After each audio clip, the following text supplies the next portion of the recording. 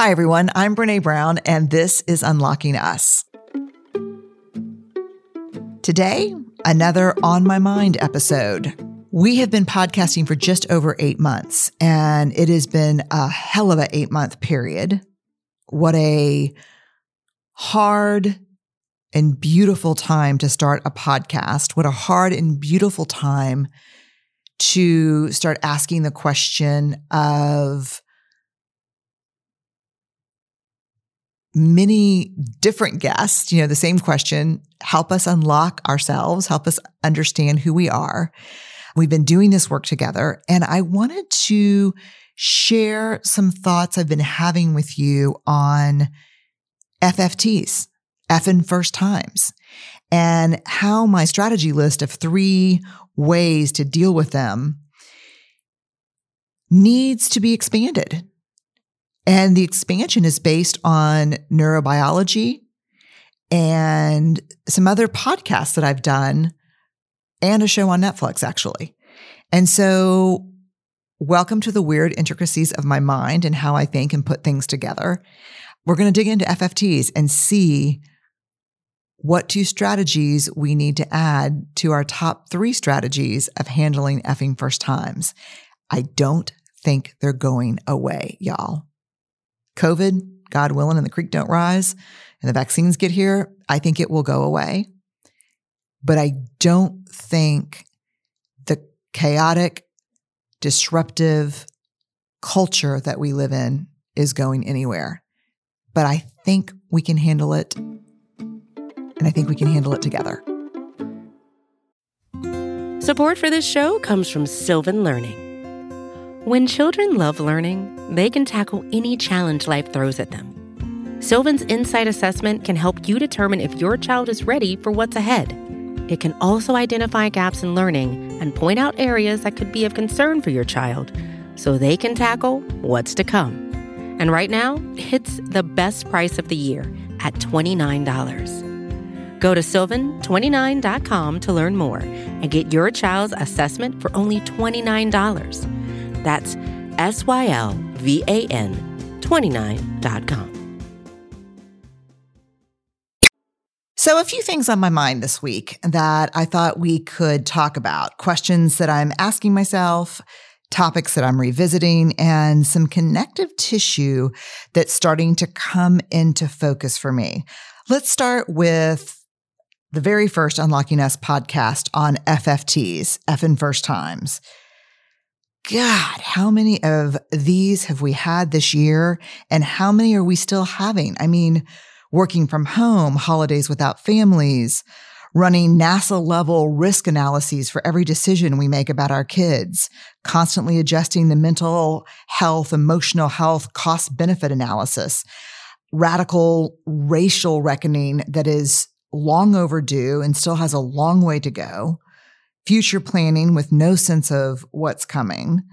When I think about the FFTs over the last 9 months, a special shout out to educators, teachers, administrators, staff who have found a way to keep showing up for our children in the most difficult of times and under the most radically changing circumstances, and to health professionals and essential workers who are putting their lives on the lines during, again, a global FFT. It's a global pandemic, yes, but it's also a global effing first time. We're tired. I'm weary. In the first podcast, I talk about how our organization put together strategies for dealing with FFTs. Now, when we put this together, we were like new external partners, new projects, a new book, new systems for operations. It wasn't built for a long-lasting pandemic. And so I talk about our strategies 3, name it, just name, like, oh my God, hey y'all, we're in an FFT. Try to develop some perspective. This feels hard. This feels new. It feels uncomfortable. It's not going to last forever. And then reality check the expectations. We're in an FFT. This is not going to go perfectly. This is not going to be easy. This is not going to be fast. It's not going to be fun. And it's probably not going to be where we want it to be for 3 or 4 iterations. I think these are still invaluable tools for dealing with first times, but based on some of the learning I've done this year from Unlocking Us podcast guests, I think the list is incomplete. Look, let me walk you into my thinking, but this is the warning on the door. My mind is a messy and disruptive place. It's also really good at building connective tissue, which is basically what I do for a living as a researcher. I connect the seemingly unconnectable. I find patterns and themes. And I live by the maxim from grounded theory that all our data, everything we read, come across, watch, consume, I never dismiss anything. And I always think about how do things fit together. So all our data, but we have to be rigorous in how we account for the data. So let me walk you into what I'm thinking and walk you through it. Okay, y'all, what I'm picturing right now is, I don't know what the term is, but in the original Willy Wonka and the Chocolate Factory movie with Gene Wilder, I call it the Willy Wonka shit tunnel, where there's like a tunnel that has terrible media images like chickens and then hatchets and axes, and they're rowing through the tunnel and he's in that weird like fester, like weird thing. And I think about the shit tunnel a lot because my therapist asked me to describe what anxiety felt like for me. And I use that tunnel as an example because I always see disconnected but kind of menacing images, and it's like a faster thing. And so I just want to warn you that we're not actually going in that tunnel, but that's what my mind looks like sometimes. So proceed with caution.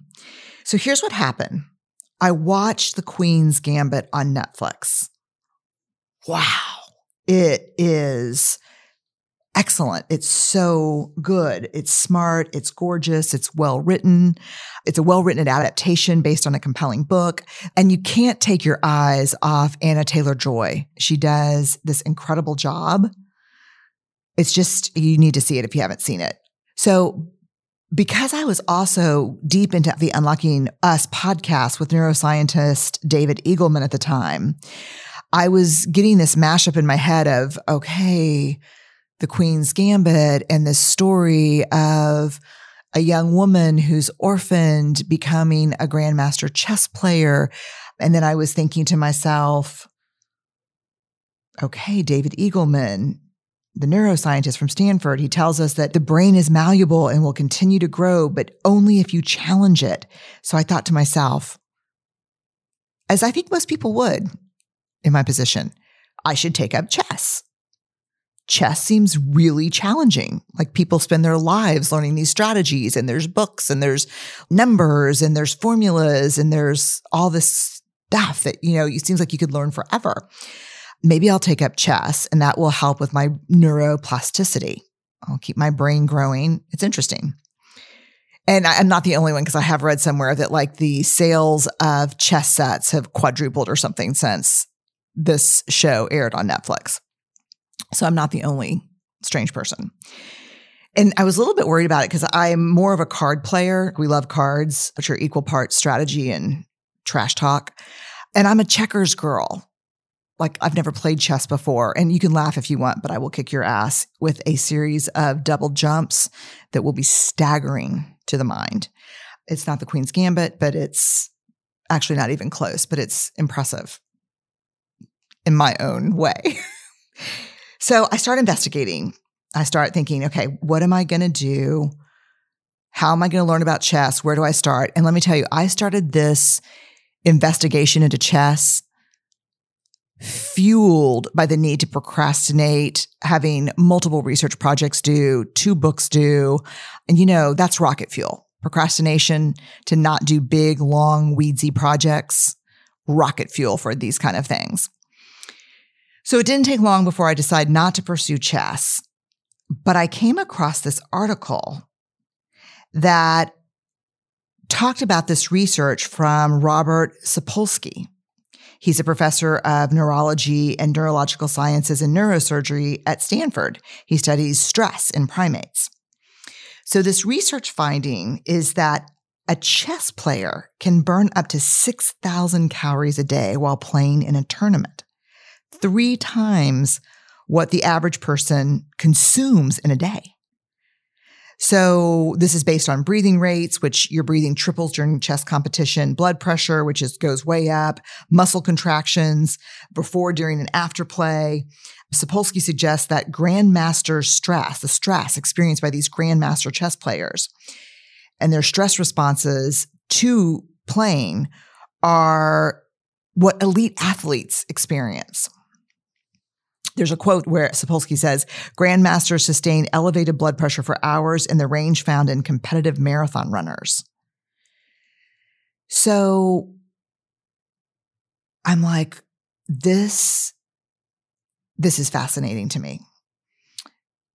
It also explains why, when I started looking up different grandmasters and about their lives, because again, remember, I'm on a procrastination investigation. A lot of them run, they work out, they lift weights, they eat and fuel for endurance, like athletes, mental athletes. So this has me thinking about this constant FFT landscape that we're in and my exhaustion and our exhaustion. And it leads me back to David Eagleman. Again, you met him on this podcast. He's also at Stanford. And I have a question for him. Does the brain get tired? Can all of these pathway stretching challenges and FFTs wear our asses out, wear our brains and ourselves out? There are so many first times that we have been forced into, invited into. I think my brain is tired and stretch marked. That's my philosophy. That's my thinking right now.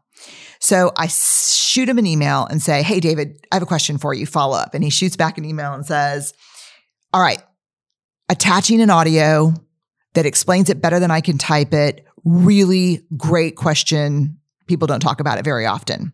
So let's listen to the little audio he sent me back in the email with his permission, of course.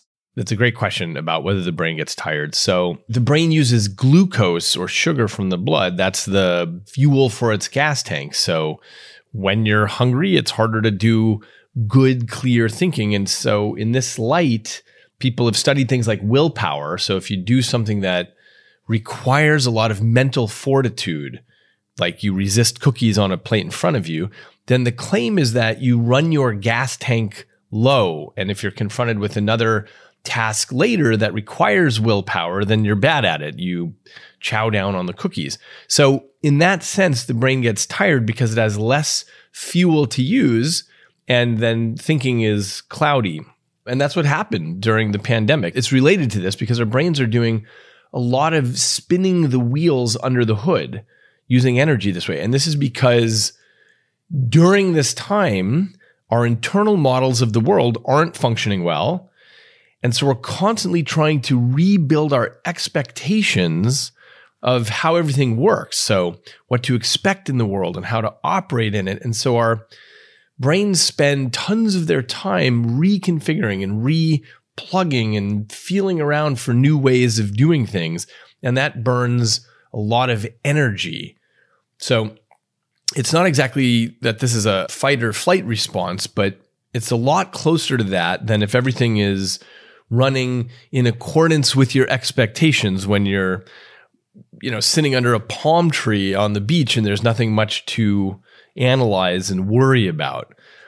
The last thing I'd say is, on top of that, we're an unusually social species and we thrive on the company of others. So your neural network is just part of a much larger neural network made up by the brains of other people, everybody in your life. And so biologically, we require touch and talk and time with other people. And so what's happening during lockdown can, at the extreme, plug into what we know in neuroscience from studies of solitary confinement in prisons, which is extremely bad for our mental health. So I would say in these senses, it's no surprise that we feel weary, not just physically, but mentally. It's because our brains are trucking along every day, working to refashion their understanding of the world. And that doesn't leave a lot of energy left over for relaxed enjoyment. Okay, y'all. Wow, it turns out the brain gets tired. Thank God. Now I understand why my brain is so tired. My mind hurts. Our brains work hard, and like our bodies, they need rest and fuel. So going back to the strategy for approaching FFTs, name it. This is what we're in. Develop some perspective around it. It's not forever. This is what an FFT is supposed to feel like. The discomfort is temporary. Adjust expectations, reality check, how this is going to go. Now I'm adding a fourth. Build in rest and recovery time, which has been very hard during the pandemic. And a fifth, which is get and stay in fit FFT condition. Look, I don't think we're going to spend the rest of our lives straddling two pandemics, a virus and racial inequality, both pandemics, both lethal. But the world is always going to be changing and disrupting and challenging. Apple Card is the perfect cashback rewards credit card. You earn up to 3% daily cash on every purchase every day. That's 3% on your favorite products at Apple, 2% on all other Apple Card with Apple Pay purchases, and 1% on anything you buy with your titanium Apple Card or virtual card number. Visit apple.co/card calculator to see how much you can earn. Apple Card issued by Goldman Sachs Bank USA, Salt Lake City branch, subject to credit approval, terms apply. So this leads me to yet another podcast. I just recorded a 2.5-hour conversation for the Dare to Lead podcast with the one and only Jim Collins, a researcher who has one of the deepest and broadest understandings of human enterprises, organizations, and human behavior that I've ever read, known.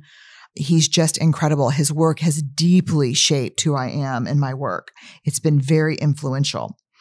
He is the author of classics that are considered blueprints to building organizations by leaders around the world. His books include Good to Great, Built to Last, How the Mighty Fall, Great by Choice, and his new one, Beyond Entrepreneurship 2.0, just came out in the beginning of December, and it's a 2020 update to an earlier book written by Jim and his mentor and friend, Bill Lazier. So when I was reading this new book, the Beyond Entrepreneurship 2.0, I came across this paragraph, and it stopped me in my tracks. The paragraph starts with a quote from history professor Edward T. O'Donnell. History is the study. Get ready. History is the study of surprises. Let me just have a moment here. That is so poetic, I think, and profound and true. So then Jim writes, following this quote that he shares with us as readers, this line captures the world in which we live. We're living history, surprise after surprise after surprise. And just when we think we've had all the big surprises for a while, along comes another one. If the first 2 decades of the 21st century have taught us anything, it's that uncertainty is chronic, instability is permanent, disruption is common, and we can neither predict nor govern events. There will be no new normal. There will only be a continuous series of not normal episodes, defying prediction and unforeseen by most of us until they happen. If you're anything like me right now, you're hitting pause and rewinding. So I just want to say this one part of the sentence. You can rewind this paragraph and listen to it again and again because it's so tough because I think it's true. Uncertainty is chronic, instability is permanent, disruption is common, and we can neither predict nor govern events. There will be no new normal. There will only be a continuous series of not normal episodes, defying prediction and unforeseen by most of us until they happen. Shit. That's just true. And that's hard. There's a part of me that can be easily seduced by the idea of a return to normal, fewer FFTs, more SOSOs, same old, same old. But there's a bigger part of me that is in no way nostalgic for normal, because normal includes propping up systems that disenfranchise, dehumanize, and kill people. So I don't want to go back to something that was so hurtful to so many and cost so many people so much. I don't want to go back to that, which brings me to Sonia Renee Taylor. She is an author, poet, spoken word artist, speaker, humanitarian, and social justice activist that we heard from on another Unlocking Us podcast episode. She blew our minds. I mean, literally every time I saw a tweet or something about the podcast, people would say, "My mind is blown. Holy cow, what's happening?" Like, I can't even get my head around what she's talking about. There's a great quote from her that says, "We will not go back to normal. Normal never was. Our pre-corona existence was not normal, other than we normalized greed, inequity, exhaustion, depletion, extraction, disconnection, confusion, rage, hoarding, hate, and lack. We should not long to return, my friends. We are being given the opportunity to stitch a new garment, one that fits all of humanity and nature."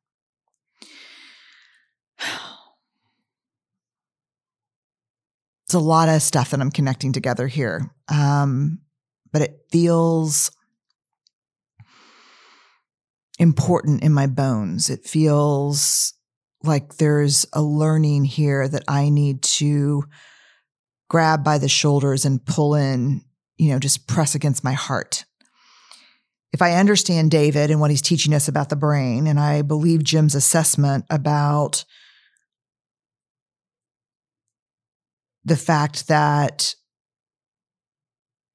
uncertainty will be chronic, and if I join Sonia in her commitment to stitch a new garment, FFTs are never going away. In fact, rather than seeing FFTs as a disruption, I think I want to live a life that prepares me for them. I want to integrate them into my life as a way of living, not as an exception. But here's the rub. As someone who has been up against, not just in this pandemic, but in my career and in my life, a lot of FFTs, just because there's more and more doesn't mean that they get easier or more comfortable or take less out of us. So that means we're left with only one option, which is to normalize discomfort. We need to expect discomfort and respect the awkwardness and the discombobulation, and look at awkwardness and discombobulation as teachers. Talking about embracing the suck. We need to embrace the suck of the FFT. And sometimes I think, again, if I understand David Eagleman's neuroscience, and I believe Jim Collins' perspective on the culture never settling down into something predictable, and I join Sonia in the activism, that means sometimes I don't just react to FFTs. I have to choose FFTs. I have to proactively choose courage over comfort. I have to choose to be new at something, to look and feel cringy and goofy and 100% uncool. I need to choose to be the learner rather than setting up my value in life as being a knower. I have to give others who are in the midst of their own FFTs grace. I have to give myself grace. I have to normalize discomfort for my kids, reframe it as the feeling that we get when we're being authentic or brave or rising to a challenge. Hell, I have to reframe it for myself as that first. Let's be honest. I think we have to let our children and students see our FFTs.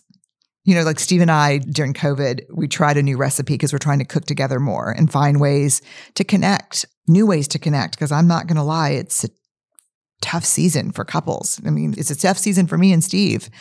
We're so tired and our kids are stressed and we're worried. And so we're trying to cooking together as its own FFT, not to mention this recipe that we try. And it is bad. I mean, it is like not edible, like bad.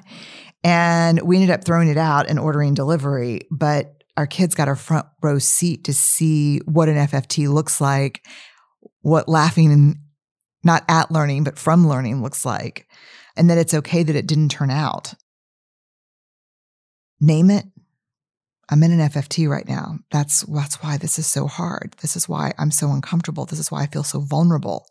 Give it perspective. These are not permanent.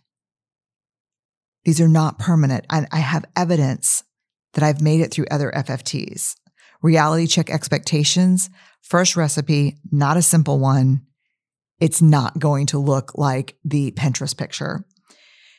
The new number 4, build and rest and recovery. I'm going to tell y'all really honestly, Steve and I have been in bed many, many, many nights over the last 9 months by 8:15 or 8:30. And I'm still trying to figure out what some new stuff means to me. And I will come back and talk to you about some of this when I have my head around it more. But we got to rest and recover. And we have to stay in fit FFT condition. You know, building in rest and recovery time is pretty straightforward. It has to include sleep, period. Because apparently, according to the neuroscience, sleep is the very best thing we can do for our brains. It's the way we love our minds, and it's the way we show appreciation to our brain in our lives. Sleep is basically self-respect. So I get that. As far as fit FFT condition, I think that's up to each of us to determine what that means. The analogy that I have is in the Alcoholics Anonymous Big Book.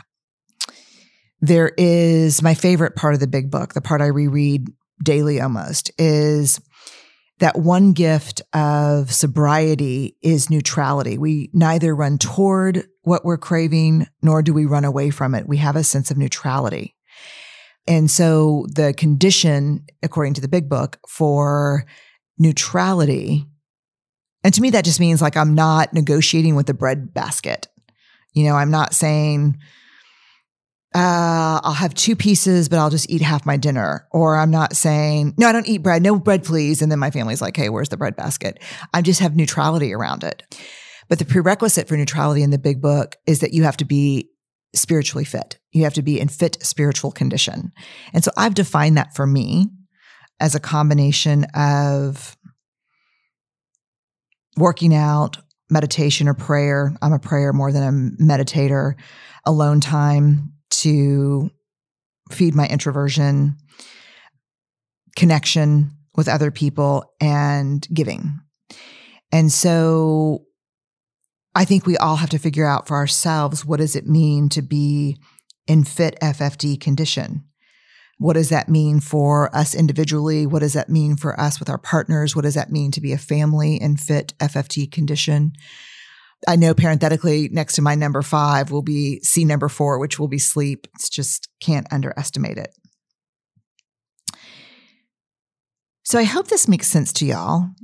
It's just a revisit to the FFT, to the effing first times that we have been thrown into during COVID. We've been thrown into during this fight for social and racial justice. I think we're going to continue to find ourselves, as long as we're engaged with living, we're going to find ourselves up against FFTs daily, maybe hourly on some days. And I think these 5 strategies feel more whole to me, more complete.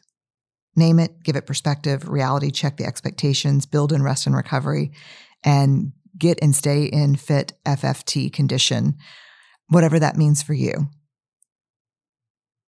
Thanks for listening, y'all.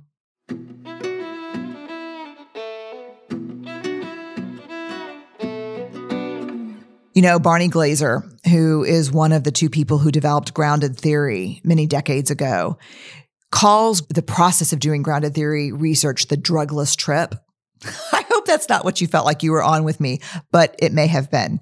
If so, either I'm sorry or you're welcome, depending on your perspective of how that went. We have done almost 50 podcasts in close to 9 months between Unlocking Us and Dare to Lead. Can you believe that, y'all? Just incredible, unbelievable conversations. I have learned so much, and my brain is so full. And in terms of learning, rest on the FFT, but in terms of learning, my brain is full and happy. It's been great to explore the big ideas, unlock, unpack, explore the experiences, books, films, research, that just reflect the universal experiences of being human, from the bravest moments to the most brokenhearted. And to be named the #1 biggest new podcast of 2020 by Apple and one of the top 10 podcasts of 2020, it's incredible. I'm so, how do I say thank you to y'all? I don't even know. I will try to keep making great podcasts. Things to note, the Church Bulletin. This week on the Dare to Lead podcast, I talk with President Barack Obama. We talk about, I observed in him, and especially in his 700 and something page memoir, a leadership skill around holding the tension of opposites to create transformation that it's very hard to study because I don't get to spend that much time with leaders. Like I don't get to spend time with them from the time they're growing up to the time they're leading. But this memoir gave me this great data set. So I really dig into this with him and ask him about that skill set and some other things that are pretty vulnerable. And it's a great conversation. You can listen to it on Dare to Lead. All right, y'all. Awkward, brave, and kind. That is our call. I'll see y'all next week.